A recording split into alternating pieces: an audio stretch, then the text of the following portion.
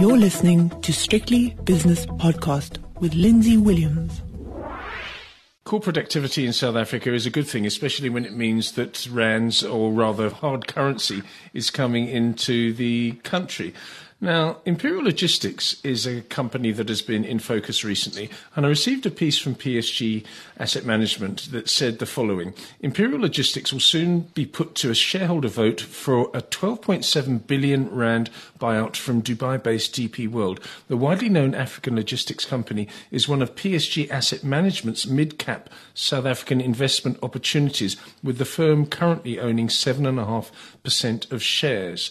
According to Justin Floor, fund manager at PSG Asset Management, Imperial, he says, is a good business with an improved composition of businesses and a right-sized cost base, and so it goes on from there. I won't read any more. Let's go to the man himself, and that's Justin Floor from PSG Asset Management. You clearly feel that this is too cheap a bid. Hi, Lindsay. Yeah, good day to you and the listeners. Thank you. You're 100% right. I think the challenge we've got is we're balancing two things. On the one side, we're very pleased that a credible multinational like DP World is confident enough in the country and in some of our companies, Imperial in particular, to consider an inward investment. And we welcome that. I think that's great news for everybody involved. Yes. We also really like what management has done. So we've been very supportive shareholders. The company's gone through a somewhat challenging period. Profitability has been below normal for a number of years. They've had to do some hard work right-sizing the South African business for the current economic environment. They've restructured a lot of global businesses by selling them, and the balance sheet is in fantastic shape. So I guess, all things considered, we look forward to the future with quite a lot of optimism. We, on behalf of our clients, would take a very long-term view typically in situations like this. And we've been saying for a while that there's some absolute gems on the JSE if you're willing just to dig below the surface and buy companies that are perhaps not the index heavyweights. And so when we look at Imperial in particular, we like where it's going. We think earnings are still below normal. But when we get an offer like this, it kind of clashes a little bit with our long-term optimism. We actually think the offer is just too low. And as you would know, we have a very serious duty that our clients give to us, so that we take very seriously, which is to vote on their behalf like owners. And it's something we intend on doing. I'd like to take a couple of steps back, if I can, Justin, and you have to explain to people that are not familiar with Imperial Logistics exactly what the company comprises. What is it? Sure. So simplistically, it's a logistics company. So what they do is they operate and own supply chain assets. So if you think about this world that we're in, it's a very connected world, increasingly connected world, where supply chains go across continents, across time zones, into countries, across borders, and you need a specialist skill set and asset base to actually service that. So what Imperial does is the easiest way to think about it is they've got three broad businesses: a South African business, a business in the rest of Africa, which we think is really the crown jewel. We think those are exceptional assets that they've built over the years, with very large, I think, well-known multinational customers into Africa, places like Kenya and Nigeria. And then finally, they've got some European assets as well. And the European assets, obviously, it includes some decent businesses in the UK. We think Palletways is an example of a good business, but some of the other businesses are maybe perhaps more average, but currently below normal in terms of their earnings power. So that's kind of the high level picture. Obviously within that it gets complicated in terms of exactly what they do, but I think it's suffice to say that this is an incredibly essential part of domestic and regional economies. And it's really, if you just had to imagine overnight Imperial Logistics just disappearing, yes, I think we'd all be in a world of trouble. Yes. And the way I look at a logistics company, sorry to interrupt you, I look at it as logistics companies move stuff around. And if you have to move stuff around, it means the economy is picking up. When the economy is in the doldrums, people don't buy as much, people therefore don't sell as much, and therefore things don't need to be moved from place to place. So with the global economy and hopefully the African economy starting to rebound, then Imperial Logistics Logistics will be well placed to take advantage of that increase in economic activity. Correct, absolutely. And I think that the other thing just to say as well is that the supply side has also been changing. So what you've seen is it's been a tough economic environment, particularly in South Africa. And a lot of competitors have underinvested, perhaps, or just fallen completely by the wayside or exited. And so you've got fewer competitors in many situations. So the last man standing, as it were, in many cases, with as long as you've invested in your assets and you've maintained your customer relationships, you're actually in a very, very good place for an economic rebound.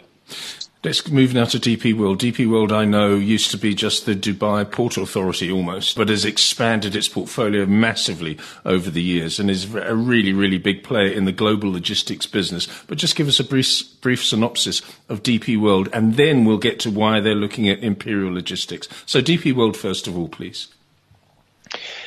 Sure. So DP World, I mean, as you correctly say, it's a multinational also a logistics firm and business based in the Middle East.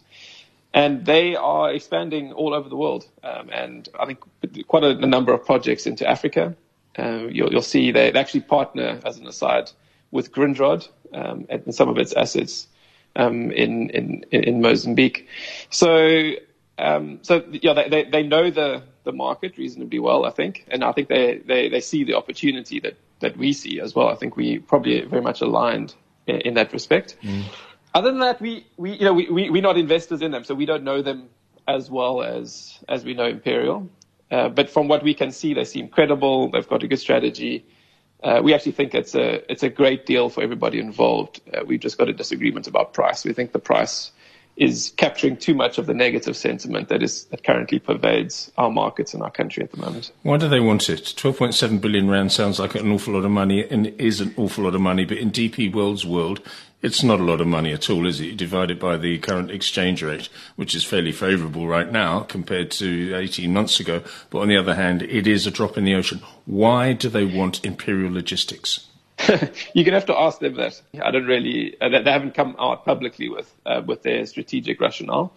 But certainly when we look at it through the lens of Imperial itself, we can see quite a clear strategic and financial case for why they'd want this business. And I think the one, I already mentioned that we think earnings are low and are recovering. So I think it's a good deal just from an investment perspective.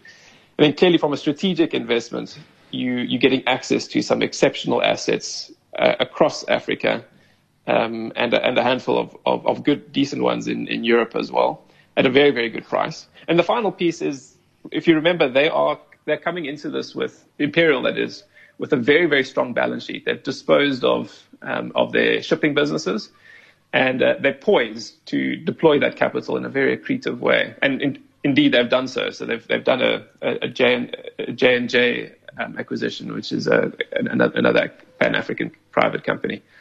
So that's all happened post the offer has been made. And I guess one of the challenges we've got is it feels like our clients are not getting much benefit out of those type of things at the stated price. Okay, Imperial Logistics then, poised for greatness, as you've just imparted. You own 7.5% of the shares, so you're going to be an activist shareholder. Have you received support from other shareholders as well? Is it enough to exert an influence on this deal, or rather this proposed deal? Yeah, Lindsay, we don't know. We're hopeful that other shareholders are also applying their minds and are taking a similarly long-term and balanced view.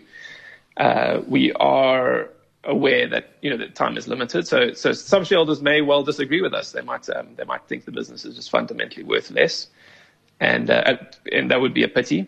But we've got to discharge our duties. We're hopeful that by raising awareness to this now through this type of forum, that at least we communicate why we think the business is undervalued, and that's really the best we can do at this point. It's a very good deal because it means that if the deal does go ahead at whatever price, money comes into South Africa. But the sad thing is that Imperial Logistics will presumably be delisted from the JSE Securities Exchange. Yes, yeah, it's part of a fairly concerning trend of companies at this point in the cycle. I think private players and foreigners are realizing that our assets are incredibly cheap and are snapping them up one by one. You've seen Pioneer Foods go. You've got Imperial now. There's a number more that I suspect we'll see over the coming months and years as well. So it is a shrinking market, and I think it increases the necessity for exiting shareholders to at least get fair value on the way out. Okay, what's the next step? Obviously, there's some vote coming up. What is the timeline? What are the dates? And what is your strategy from here on in? Yeah, so our process has been, we wanted to just keep an open mind. We didn't want to be presumptuous about these things. There's a lot that we don't know.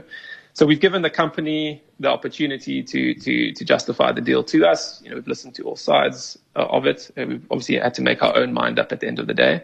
So where we are now, we're just in the final stages. The vote will go through. I think the vote is being held, as I understand it, on Friday. Yes. And we'll hear pretty soon after that. So we'll need more than 25% of the shareholders at that meeting to vote against the deal. And obviously that's, we are 7.5, so we need a few more to join us. Yes. But if that does happen, then we'll see where we go from there. Okay. In the worst case scenario, we actually think it's quite a good scenario of the deal going through and DP World walking away. We actually think the business is worth quite a lot just as it is, as management executes on its stated strategy, which we're very supportive of. Yeah, it's going to be a fascinating sort of war of attrition, I think, here. I mean, 12.7 billion sounds like a lot, as I said earlier on in a question to you, but let's be capitalists here. 12.7 billion, what would you prefer it to be? If they came to you with 15 billion, for example, would you say, yep, that's fine, thank you very much, and we can find other opportunities in undervalued South African companies? What's your figure? We're not going to, if you don't mind, negotiate on the air like this. I think it's fair to say we think the offer is too low. But at the same time, we are aware that these things aren't scientific and there is a range that is acceptable. But I think that I'll leave it as just higher than the current offer is kind of where we're sitting. You're very diplomatic, Justin. Thank you very much for your time. That's Justin Floor, who's a portfolio manager at PSG Asset Management in Cape Town. The views and opinions expressed in these podcasts are those of Lindsay Williams and various contributors and do not reflect the policy, position or opinion of any other agency, organisation, employer or company associated with strictlybusinesspodcast.com. Assumptions made on the analyses are not reflective of the position of any other entity other than the speaker or the author. And since we are critically thinking human beings, these views are always subject to change, revision and rethinking at any time. Please do not hold us to them in perpetuity.